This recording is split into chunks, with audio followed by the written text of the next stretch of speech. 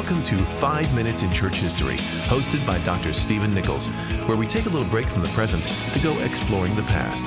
Travel back in time as we look at the people, events, and even the places that have shaped the story of Christianity. This is our story, our family history. Let's get started.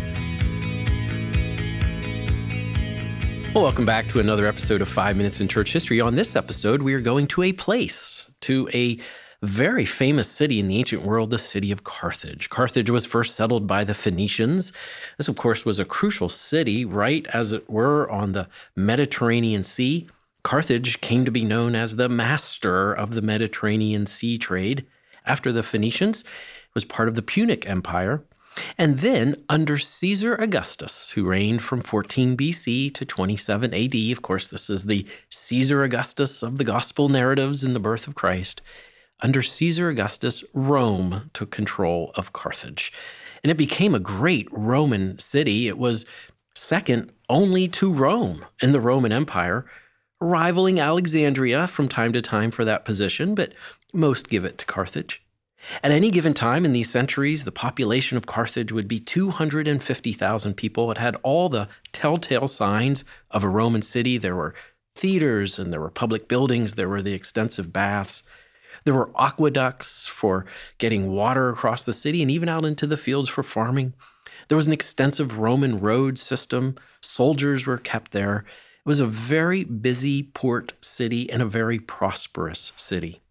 It also has quite a role in church history. It was the home of Tertullian. This, of course, is that great church father from 160 to 220.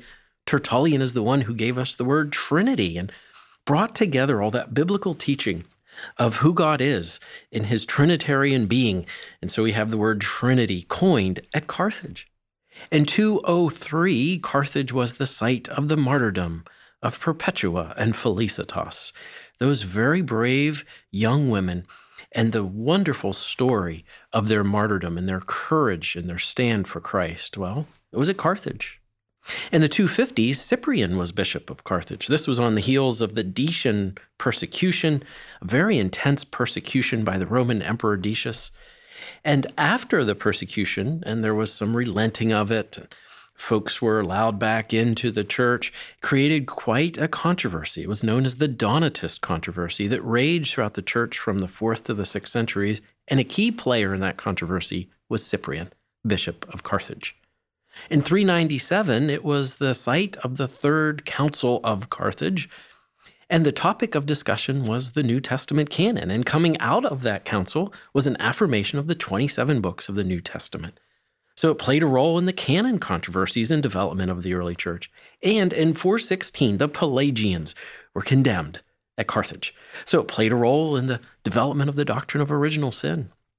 So what a fascinating city with a rich history, both in terms of the ancient world and in church history. Well, as Rome was sacked by the barbarians in 410, Carthage was sacked by the Vandals in 429. Carthage became the capital of the Vandal Empire, which spanned across that great North African coast. And of course, that North African coast had the Mediterranean Sea to the north and the vast Sahara Desert to the south. Islam came on the scene in the 600s and began to threaten from the east. And right at the end of the 600s, at the Battle of Carthage, Carthage fell to Islam. It was dominated by Islamic control. There was a brief time during the Crusades when Carthage was retaken, but only for a short time. It remained Muslim throughout the era of the Reformation and right on to the present day. Carthage, in the present day, is a suburb of Tunis, the capital city of the North African nation of Tunisia. Tunisia is the first government in North Africa to give protection for religious freedom, but the nation itself is still dominated by Islam. And while there is a church there going way back to those early centuries, it is still a church that suffers persecution in our present day. Well, that is the city of Carthage. And I'm Steve Nichols. And thanks for joining us for 5 Minutes in Church History. For more information or to listen to past episodes, please visit 5minutesinchurchhistory.com.